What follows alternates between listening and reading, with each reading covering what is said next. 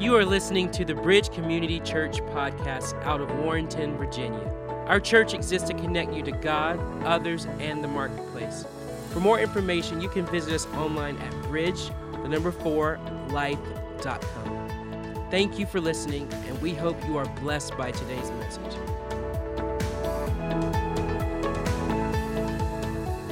Hey, it is good to see everybody today. Isn't this heat wonderful? Yeah, some of you thinking the pastor needs to have his pulse taken. No, man. Did you know that this is the weather that Jesus used to minister in? Still no amens. All right. But hey, we're starting a series today, and I'll do it today and then for the next 3 weeks. So it'll be a 4-week message or series. And it's called Faith Under Fire. And I'm going to be addressing some things that are what I call currently on our radars as parents, as grandparents, as citizens. We see a dramatic shift in the basis of our values and our morals that are guiding this country. And so my purpose in doing this series is, listen to me, not to be combative. I want to show you there is nothing new under the sun. And the Bible does speak to these kinds of things and what our response ought to be. And so I'm going to ask you to stand for the reading of the word, if you would. If you could back down my mic a little bit because I'm getting some feedback. I'm hearing myself a little more than I would care to. Thanks. But I don't mind if you hear it. I just don't want to hear it coming back at me. But it's based on the Gospel of Mark. So we're going to jump into, and it's not cooperating. So there we go. Oh. Now it's decided to cooperate. There we go. Mark chapter 7, verses 17 through 23. Let's read. After he had left the crowd and entered the house, his disciples asked him about this parable. Are you so dull, he asked? Don't you see that nothing that enters a person from the outside can defile them? For it doesn't go into their heart, but into their stomach, and then out of the body. In saying this, Jesus declared all foods clean. He went on, what comes out of a person is what defiles them. For it is from within, out of a person's heart, that evil thoughts come. Sexual immorality, theft, murder, adultery, greed, malice, deceit, lewdness, envy, slander, arrogance, and folly. All these evils come from inside and defile a person. Now, Lord, as we look at the Word today, we understand that sometimes your Word comforts us, but other times it challenges us. And today we know that this is going to be a challenging Word, and so I pray that you help us to be open to your Word and your Holy Spirit working in and through us. We pray that our minds, our hearts, our values, our morals are influenced by your Word. In Jesus' name. And everybody said amen. Amen. The Lord bless you. Be seated. So as I said, we're talking about this faith under fire. And if you look at the slide, you'll see the backdrop is the Colosseum in the city of Rome, one of a very ancient facility, but it's also very popular. There's a reason I chose that, and I'm going to get to that in just a second. But one of the things as we're looking at when we talk about faith under fire, I think many of you know that our faith is under fire in this culture right now. And so one of the challenges we have as followers of Christ is what is a responsible response without coming across as being overbearing or judgmental in a way that breaks a relationship, because the Bible even says to love our enemies. Okay, so we're supposed to be figuring out how do we reach people and how do we respond to these challenges. And so what you need to be aware is this. What we're facing today is nothing new. As a pastor, sometimes people will say to me, boy, I bet you're really in a spot with some of the things that you proclaim and you say. And I go, actually, I'm pretty good because I've gone to the Bible and I see that I'm not the only pastor who's ever had to navigate this. And so I'm drawing upon God's Word. Now, the problem is sometimes we don't know the context of the Bible. And that's why you've heard me use this phrase, text without context leads to, there's 20 of you that still remember that. That's good. Yeah, text without context leads to pretext. And so we see this, especially in Christian circles today. A lot of religious leaders are literally just flipping the Bible on its head with no regard to the context for what the words were spoken. So context is critical. So I don't mind telling you, especially today, you're going to get a little history lesson related to the Bible so that when you read it, you go, oh, well, no wonder. Now I understand what's being said. But over the course of time, Christianity has been accepted in mainstream society. But as the winds of culture shift, sometimes we find ourselves being marginalized.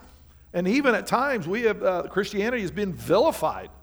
You know, it's your guys' fault the way things are. And what you see is this. There are people who seek to destroy Christianity, and the tactics are always the same. They exploit and embellish the flaws of the Christian community. God's word is perfect. Unfortunately, we as followers are still being perfected. So I'm not going to stand up here and tell you that we're all perfect and we do everything right. And so the Christian community does have flaws. That's why we come to church. That's why we serve God, because if I was perfect, I wouldn't need to be here. Right?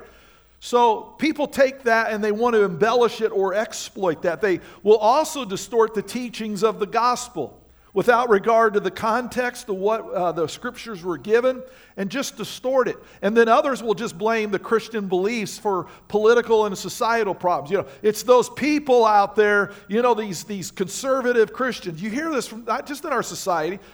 Those are words that have been said in other communities or other nations at other times and other centuries. You know, it's those followers of Christ that are the bottleneck in all this stuff. It's their fault. If they would just get on board and stop being so resistant, we'd be able to move on and devote our resources to other things. It's their fault. It's them. It's them.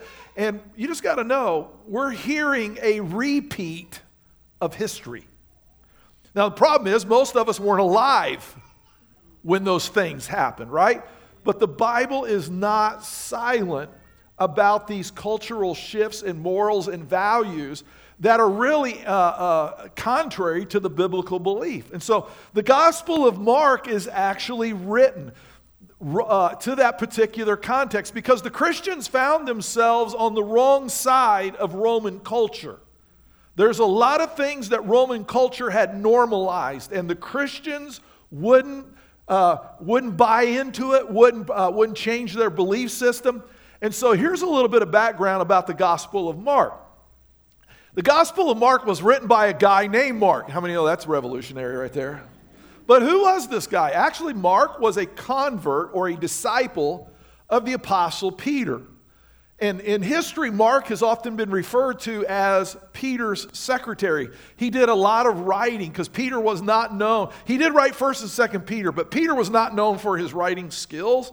And so Mark was. So many people will say Mark's account of the gospel is actually Peter's account. It's just that Mark recorded it. And Mark was not a follower of Christ. He was aware of who Christ was, but he wasn't the follower that he was at this particular time. And so he really relied a lot on Peter's descriptions and the teachings of Christ. So the other side of that is, who was he writing to? And the Gospel of Mark was written to the Christians in Rome. And these Christians were in the throes of a life and death situation faced with Rome. They were being executed, oftentimes for sport, due to Emperor Nero's accusation that the Christians were the cause of the fire of Rome, the great Roman fire, which occurred in July 18 through July 23, 64 AD. Many of you, if you've been in any kind of history, know that Rome burned for 6 days.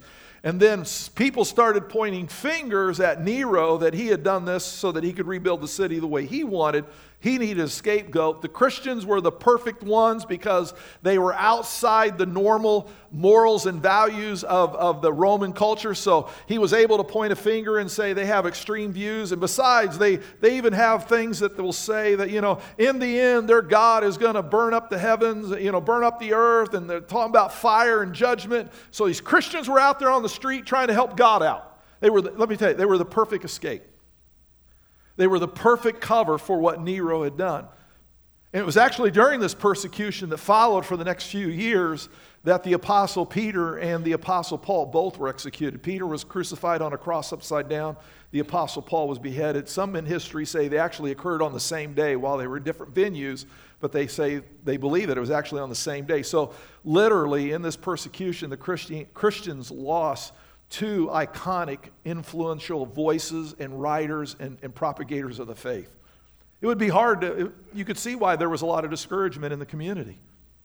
Like, what are we going through? What are we doing? Are these values that we're standing for worth dying for? I mean, because that's what's happening. Me and my family are incarcerated, and if we don't change our belief system, we die tomorrow. So that's why when you go to the Gospel of Mark, he's not worried about starting off with the birth of Jesus, because when you're about to die, you don't ask questions about his birth. How many know you got a whole other set of questions? You're like, skip the birth. Let's get to what he has to say. What am I supposed to do?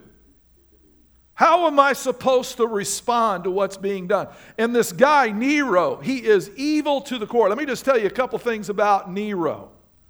Nero killed his own mother. He also made the declaration to the Christians that he was greater than God. How many know that's a challenge you shouldn't issue? Another thing that he did was this. He was an openly perverted man in his sexuality. History records that he had a male lover who had undergone surgery to the degree that they could do surgery in those days, and had him changed over for his live-in lover. And this is now the world leader. This is the world leader of the Roman Empire. And here are the Christians trying to eke out an existence, a life, and this is the guy who is determining whether they live or die. And basically, Nero had a very simple process. He just said, deny your God, acknowledge I'm God, you can go free. Well, you can see what the temptation would be. Well, I'll just acknowledge that, and then when I get out of jail, I'll walk around the corner and I'll repent.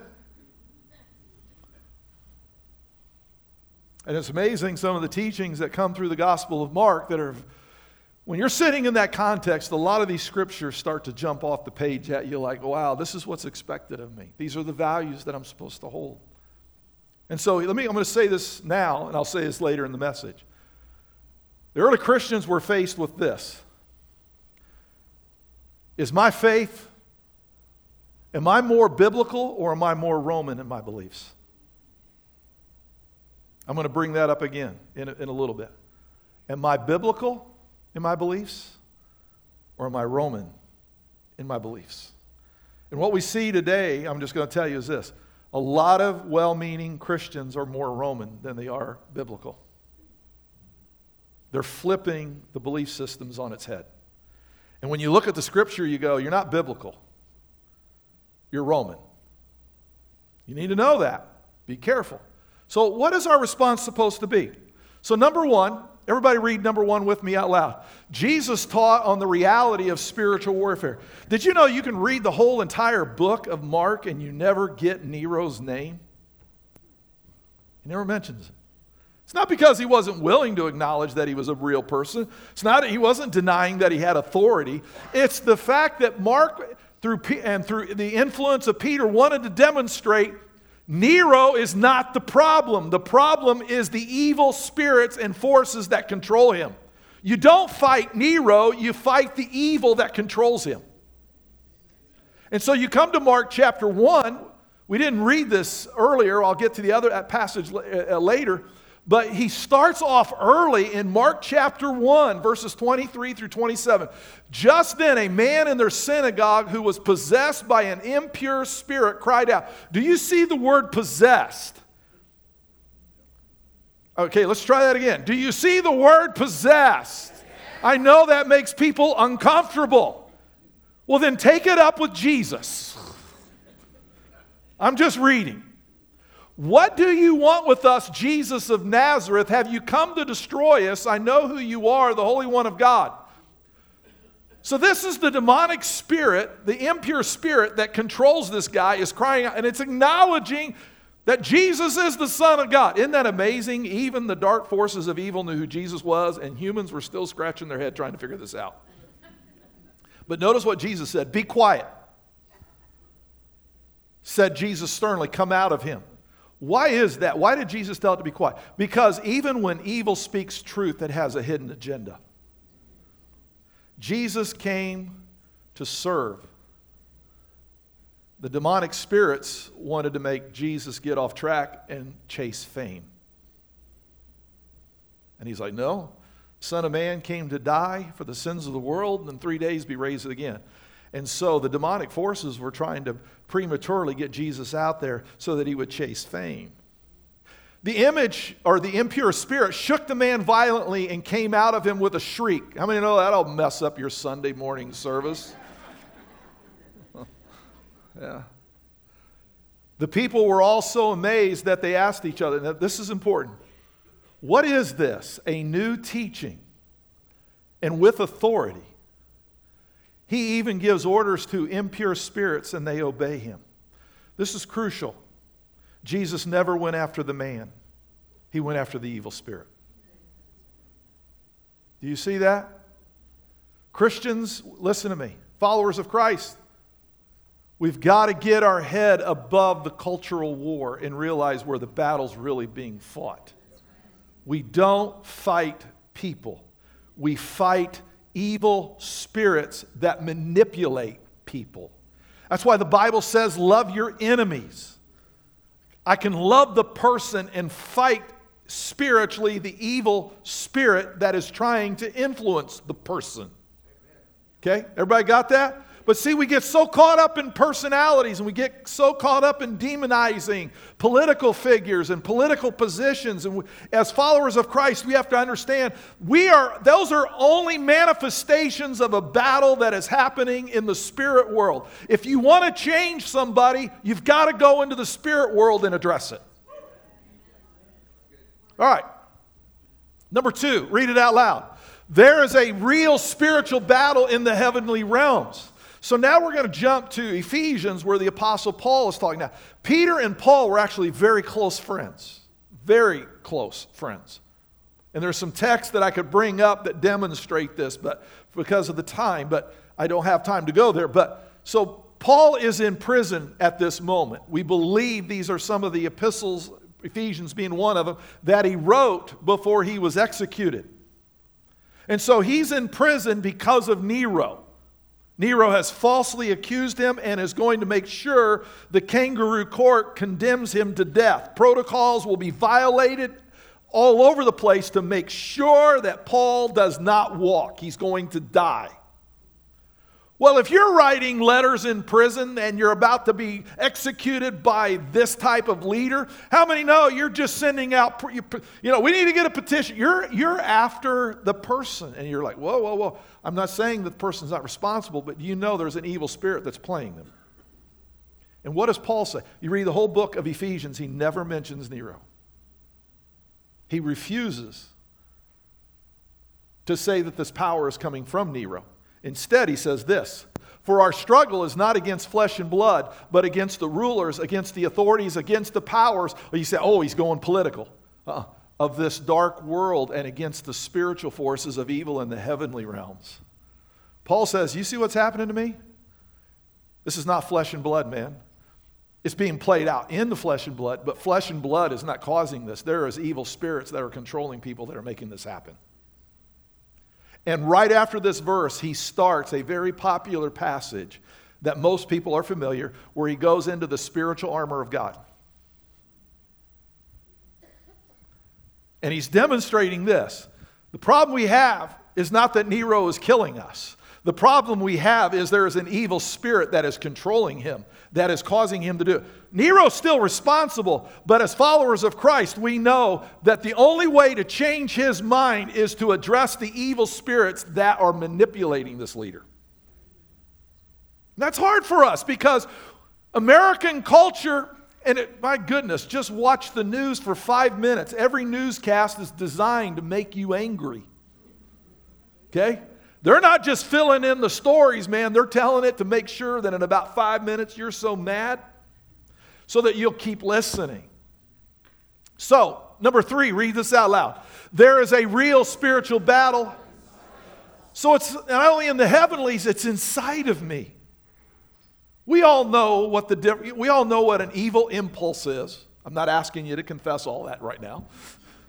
But we've all had those impulses that come into our life, and you go, I'm not going to do that. Hopefully that's what you're saying. No, I'm not going to go there, okay? But notice now, this is the text we read. This is a section of it. And I want you to see, now again, let's get into the mindset. The people that this was written to are sitting in cells. Some of them will be put on crosses and burned alive. Some of them will be put into the arena for sport, to be executed by some drama for the purposes of entertainment. And everybody knows who's responsible for this. This guy's name is Nero. And what I want you to see is there was no question when they read this teaching by Christ that they were learning to keep the dialogue elevated where it needed to be as followers of Christ. For it is from within, out of a person's heart, that evil thoughts come. Well, everybody knows that's Nero we're talking about here, because he's the guy that put him there. Sexual immorality, well, that's Nero. Theft, well, that was Nero. He was taking people's property. Murder, killed his own mother. Adultery, definitely Nero. Greed, do I have to keep saying Nero in every one of these? Can you just assume this, okay? Greed, malice, deceit, lewdness, envy, slander, arrogance. I'm greater than God. Folly. All these evils come from inside and defile a person. He is not saying that Nero's not responsible. He is saying, let me tell you where Nero's getting this. It's an evil force that's taken control of him. And what you see coming out of him are these things. And so he's using the teachings of Christ to demonstrate it's not necessarily go after the flesh and blood. You need to go after the spirit that's controlling the flesh and the blood. And that's hard for us as followers because we're just naturally taught. We just naturally work in the flesh and blood realm. And listen, you and I have a privilege today that these followers of Christ didn't have back then. It's a thing, we get to vote. What an awesome privilege that is. Okay? But we don't want to say because I vote, I don't need to worry about spiritual warfare. Actually, you probably need to be more worried about spiritual warfare because of the forces of evil that play on people's emotions. And people can be tricked and deceived on information so easily today because of the mass media and all these social media platforms. You know, everybody will say, well, just because it's on the internet doesn't make it true. And it's amazing how many people then turn around and say, well, according to the internet, you want to go, wow. Just because it's on the internet, I'm quoting you, just because it's on the internet doesn't make it true. Number 4, read this out loud. The mind is a spiritual battlefield. So not only is a battlefield in the heavenlies, we also read that in me, my mind is a battlefield. So here's the thing, you can't change somebody unless they change their mind. You can contain them. That's what law enforcement does. People who won't take control of themselves and make responsible decisions, law enforcement steps in. But there's a thing called, if they don't change their mind, they're going to stay incarcerated. Or they're going to become a repeat offender. Why? Because the key here is this. You got to change your thinking and your mind that got you in the jam before. But if you don't change your thinking, you're going to end up there again. You got to change. So the Bible tells us, now again, this is 2 Corinthians, this is by Paul. And again, this is before the great persecution. This is in the 50s, okay? And the persecution happened in the 60s. He says this, for though we live in the world, we do not wage war as the world does. Can everybody say amen? The weapons we fight with are not the weapons of the world. So this is not a bunch of lackadaisical, laid-back, easy-going, passive Christians. We fight different. Well, how do we do that? The weapons we fight with are not the weapons of the world. On the contrary, they have divine power to demolish strongholds. That's when Christians start getting excited and go, amen, demolish. Christianity, you don't even know what that means? Do you know what? Hey, how about we know what a stronghold is so you know what you're talking about? We demolish arguments and every pretension that sets itself up against the knowledge of God. And we take captive every thought to make it obedient to Christ. What's a stronghold? Something that I believe that God's Word says, no, it's this way. Well, I don't care what the Bible says. This is what you now have a stronghold. A stronghold is something that you truly believe, but God's Word says it's the opposite. And you go, well, I don't care what the Bible. Well, it's just an archaic book. Oh, it's just, it's got, so you're more Roman than you are biblical. Well, I didn't say I was Roman. Oh, yes, you did. You're taking your cues from Rome. It might be 2,000 years ago, but I know the spirit of Rome when I see it. You're more Roman in your thinking than you are biblical. Be careful. Because then you come down to, so why are you just dismissing that part of Scripture? Why not go to the rest and start dismissing whatever upsets you or whatever you disagree with or whatever you find uncomfortable? Why? I guess God, you feel like you have the ability to edit God. See, the battle is up here. And that's why we come to other scriptures in just a second. But there's also another passage that Paul wrote about 5 or 6 years prior to this great fire of Rome that led to this massive persecution. Nero wasn't in power, but every emperor was, well, let's just say this. None of them ever retired because every Caesar got assassinated. How many know, boy, there's a job to shoot for? They all died. And so the emperor before Nero, Paul is writing, and he's already seeing some shifts in the culture. And in some ways, he definitely is writing reality about what he's dealing with, but in many ways it becomes prophetic. And it's a passage of Scripture that comes out of Romans chapter 1, and I don't mind telling you, I'm going to read this. And today, this is one of those passages of Scriptures that is causing severe backlash on spiritual leaders. Read this in churches, and there are a number of pastors who have been asked to leave because they read it. Forget that they even expounded on it, they just read it. There are people who said, I will never set foot in the church again. Why? You read that one passage. So I'm supposed to tell God that part's... I'm supposed to edit God. Yeah, I don't do that. Because it's like I said last week, all Scripture is God-breathed. And I'll give you, let's a quiz. The Greek word for all means what? Yeah, there you go, all. All. Even the ones I go, I don't agree with that whatsoever. So what I want you to see is this is what Paul was handling, but it also becomes very prophetic because of the next leader who came into power, who was Nero. And the one who was prior to Nero was definitely ungodly. But look at this passage from Romans chapter 1. The wrath of God, and notice what it says about the mind. The wrath of God is being revealed from heaven against all godlessness and wickedness of people who suppress the truth by their wickedness. Do we see that today? I'll prove you wrong. I'll just get more wicked. Okay. Since what may be known about God is plain to them, because God has made it plain to them.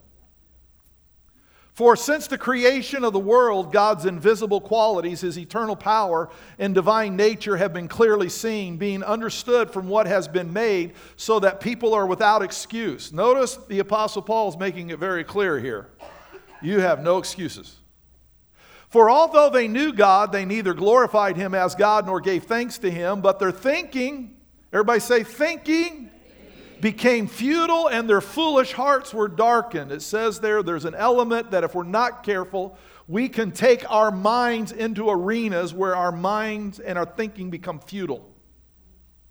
You see that?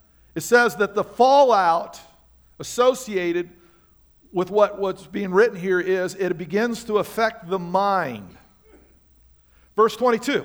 Although they claimed to be wise, they became fools, and exchanged the glory of the immortal God for images made to look like the mortal human being and birds and animals and reptiles. So basically it's this. They said, you did not come from the image of your God. Rome was saying, you come from the creatures. You need to identify the creature from which you come from. And so people would say, I'm a descendant of a particular animal.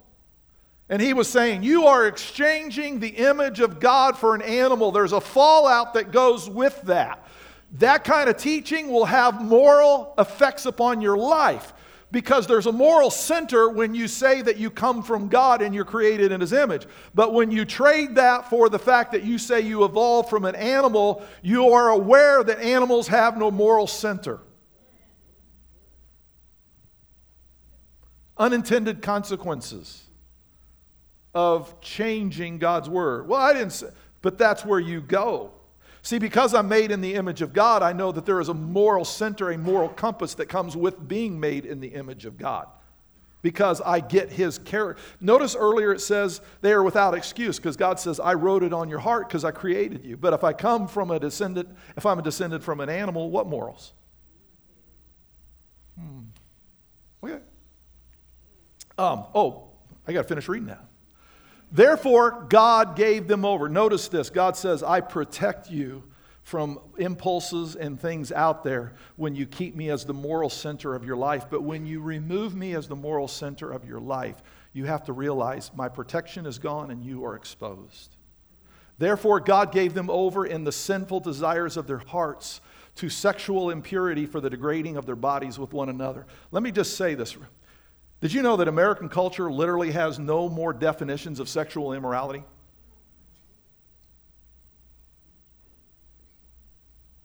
We have everybody's good in whatever their preferences are. We literally no longer have a definition of sexual immorality. It doesn't exist. I'm saying that's not good. Okay, I'm just telling you, because of where we've gone, you can't even describe what it is anymore. In American culture, well, that's their preference, and who am I to judge? That's where we're at now. Okay, you got to stop interrupting me with all these questions. And sinful heart. Okay, here we go. For since I've already done that. Stop confusing me. Here we go. They exchanged the truth about God for a lie and worshiped and served created things rather than the Creator who is forever praised. Amen. A lot of people stop there, but notice what he keeps writing, because Paul says, I see things coming down the pike of Roman culture that is not good. And by the way, he was spot on, because 5 to 10 years later, it all broke loose. Because of this, God gave them over to shameful lust. God says, when I take away my protection, you might be unaware of what hell is going to be bringing at you. Even their women exchanged natural sexual relations for unnatural ones. In the same way, the men also abandoned natural relations with women and were inflamed with lust for one another. Men committed shameful acts with other men and received in themselves the due penalty for their error. Furthermore, just as they did not think it worthwhile to retain the knowledge of God, so God gave them over. Do you see that? God gave them over to a depraved mind. God says, I have been protecting your mind, but if you cast me aside, you might want to be aware of what's coming down the pike. So that they do what ought not to be done. They have become filled with every kind of wickedness, evil, greed, and depravity. They are full of envy, murder, strife, deceit, malice. They are gossips, slanderers, God-haters, insolent, arrogant, and boastful. They invent ways of doing evil. They disobey their parents. They have no understanding, no fidelity, no love, no mercy.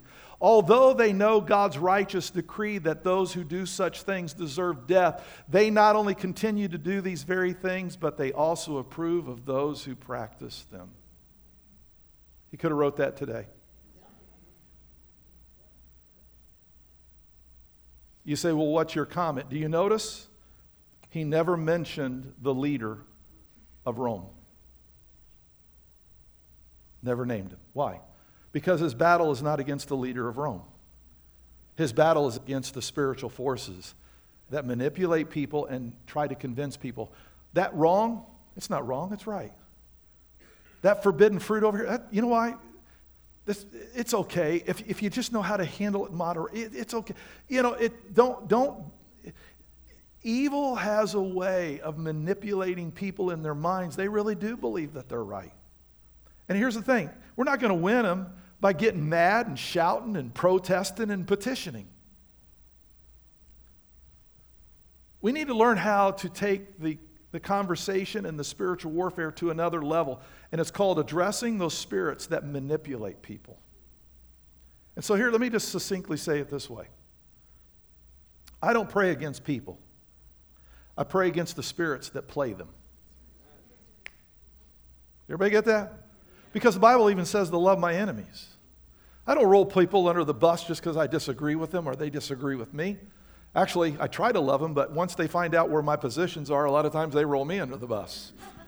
You're like, okay, well, you know, I mean, I love you. Do I? Yeah, if you ask me, I'll tell you I disagree. I think there's a better life. I think you're on a path that could lead to some consequences. I'm not going to tell you my life is perfect, but I feel like my life is centered in Christ, and I have a basis, and I think you're going to hit some storms, and you're going to be looking for that, and you're not going to have it.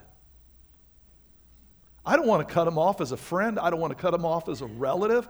I'm not attacking them. I'm not putting them down. I want to love them. But if they ask me, I'm going to say, I think there's a better way. I think, especially if you tell me you're a follower of Christ. No, what I'm not hearing, you're not a follower of Christ. You're a Roman. And I want to help you to move from being Roman to becoming a follower of Christ. Like I said, Paul wrote this, and by the way, the Christians found themselves on the margins because they just would not teach their children the morality of Rome. Rome said this, you can have anyone, marriage is nice, but you're not restricted to your sexual expressions inside the marriage. It's good. It's just, basically Rome said, open marriages is just normal, and it can really be with anything or anyone. And the leaders of their nation were practicing that. And the Christians said, we don't do that. I won't even teach my children that. And not 10 years later after this was written, it brought the wrath of Rome. Rome says, we're tired of you not accepting our morality. Now there will be a price to pay.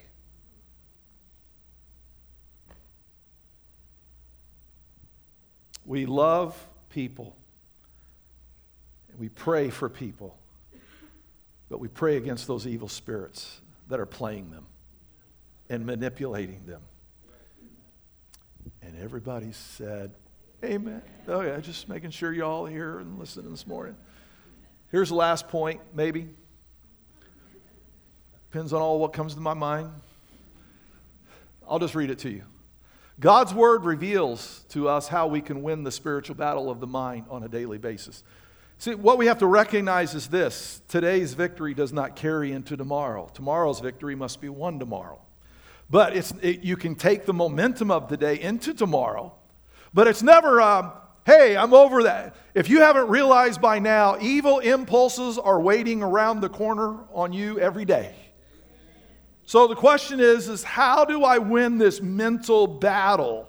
How do I not get deceived? How do I not make sure that I'm not the guy who gets the stronghold? I believe something and it's really not true, but I really believe it is. And then I'm the guy that nobody can budge. Romans 12:2, do not be conformed to the pattern of the world. Well, we all know that was Rome. But be transformed by the renewing of your what? So it tells me I can change. I can change. Let me tell everybody in this room, you might be stuck, but you are not hopeless.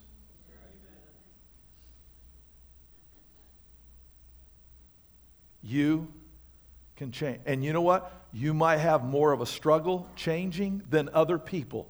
But just because your struggle is greater than other people doesn't mean you get a pass. It says then you will be able to test and approve what God's will is, his good and pleasing and perfect will. Colossians chapter 3, verses 1 and 2. Since then, and again, this is while he's in prison, Paul, which is going to probably turn into his death sentence. Since then, you have been raised with Christ. Set your hearts on things above, where Christ is seated at the right hand of God. Listen, set your minds on things above, not on earthly things. He's saying, would you get your eye off the flesh and blood problem and realize there's another dimension that you can influence that will change the outcome of what you see in the flesh and blood? In Mark, now we're back to what's being written. He's showing them the various battle fronts that they have as followers of Christ in that context.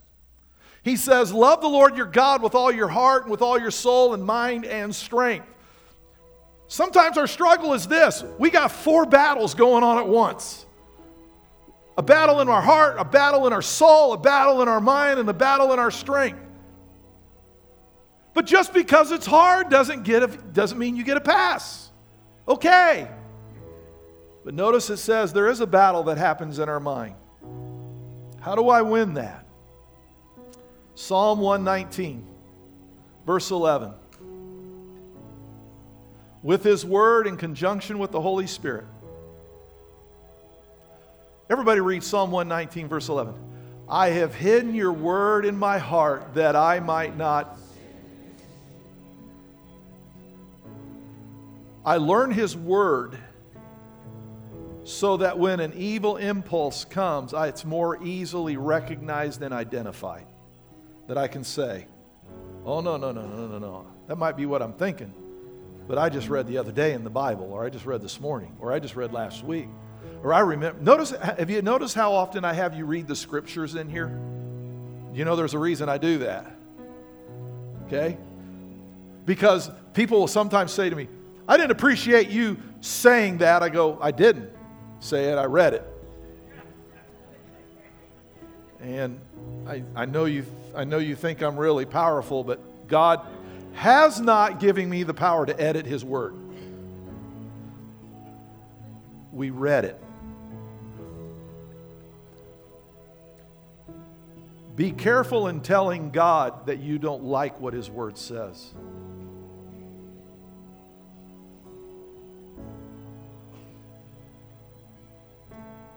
God, that's wrong. God, you had no right to write that. You had no right to say that. God, that was so insensitive. Oh, really? So now you're God. Careful. You're sounding more and more like Nero.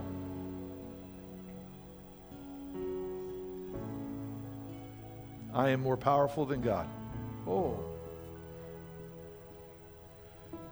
I will not tell you that there aren't things that I read that I don't struggle with from time to time. Well, you're the pastor. I'm still human. Ooh, that's hard. Hard reading. But I always tell myself this. It's not how I feel and it's not how I think. It's what He says.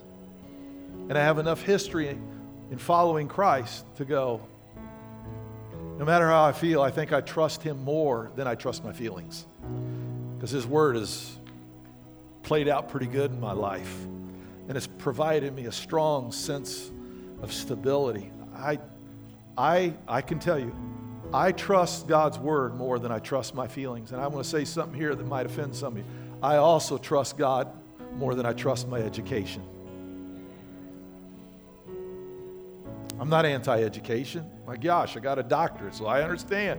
But you know what? I will never let my education override what He says. My education must be subservient to what He says. I trust Him. Know the Word, and then you'll know the battlefield, but you'll also know the victory. And everybody said amen. Come on, let's stand to our feet as we wrap up the service this morning. Would you? Can you lift your hands? And I want you to praise Him that He's a God who's won the victory. If we'll do the work, we can share in the victory. Come on, praise Him for this. Praise Him that He's a God who has answers. He has ways that we've never dreamed of. Come on, church, thank Him for that.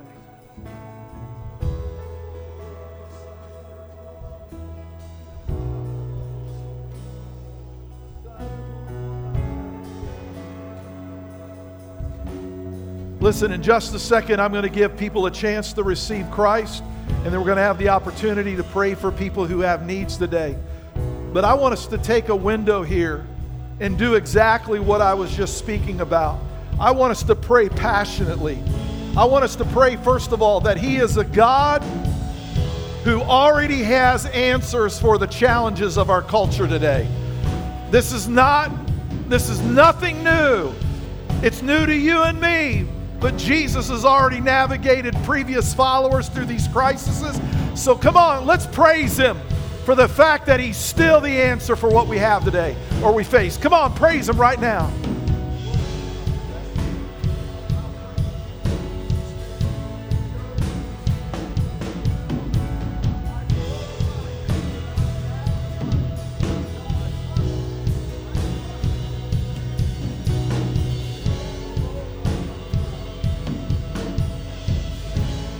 And now I want you to pray for people. Listen, pray against the evil that's controlling your son, your daughter, your spouse, your friend, your employer, that controls leaders in this nation. Pray against the spiritual forces of darkness. Ask God to release them from the influence of that evil and bring them back into the right mind. Come on, ask God to set them free. Pray for people. Pray against the evil that's manipulating them.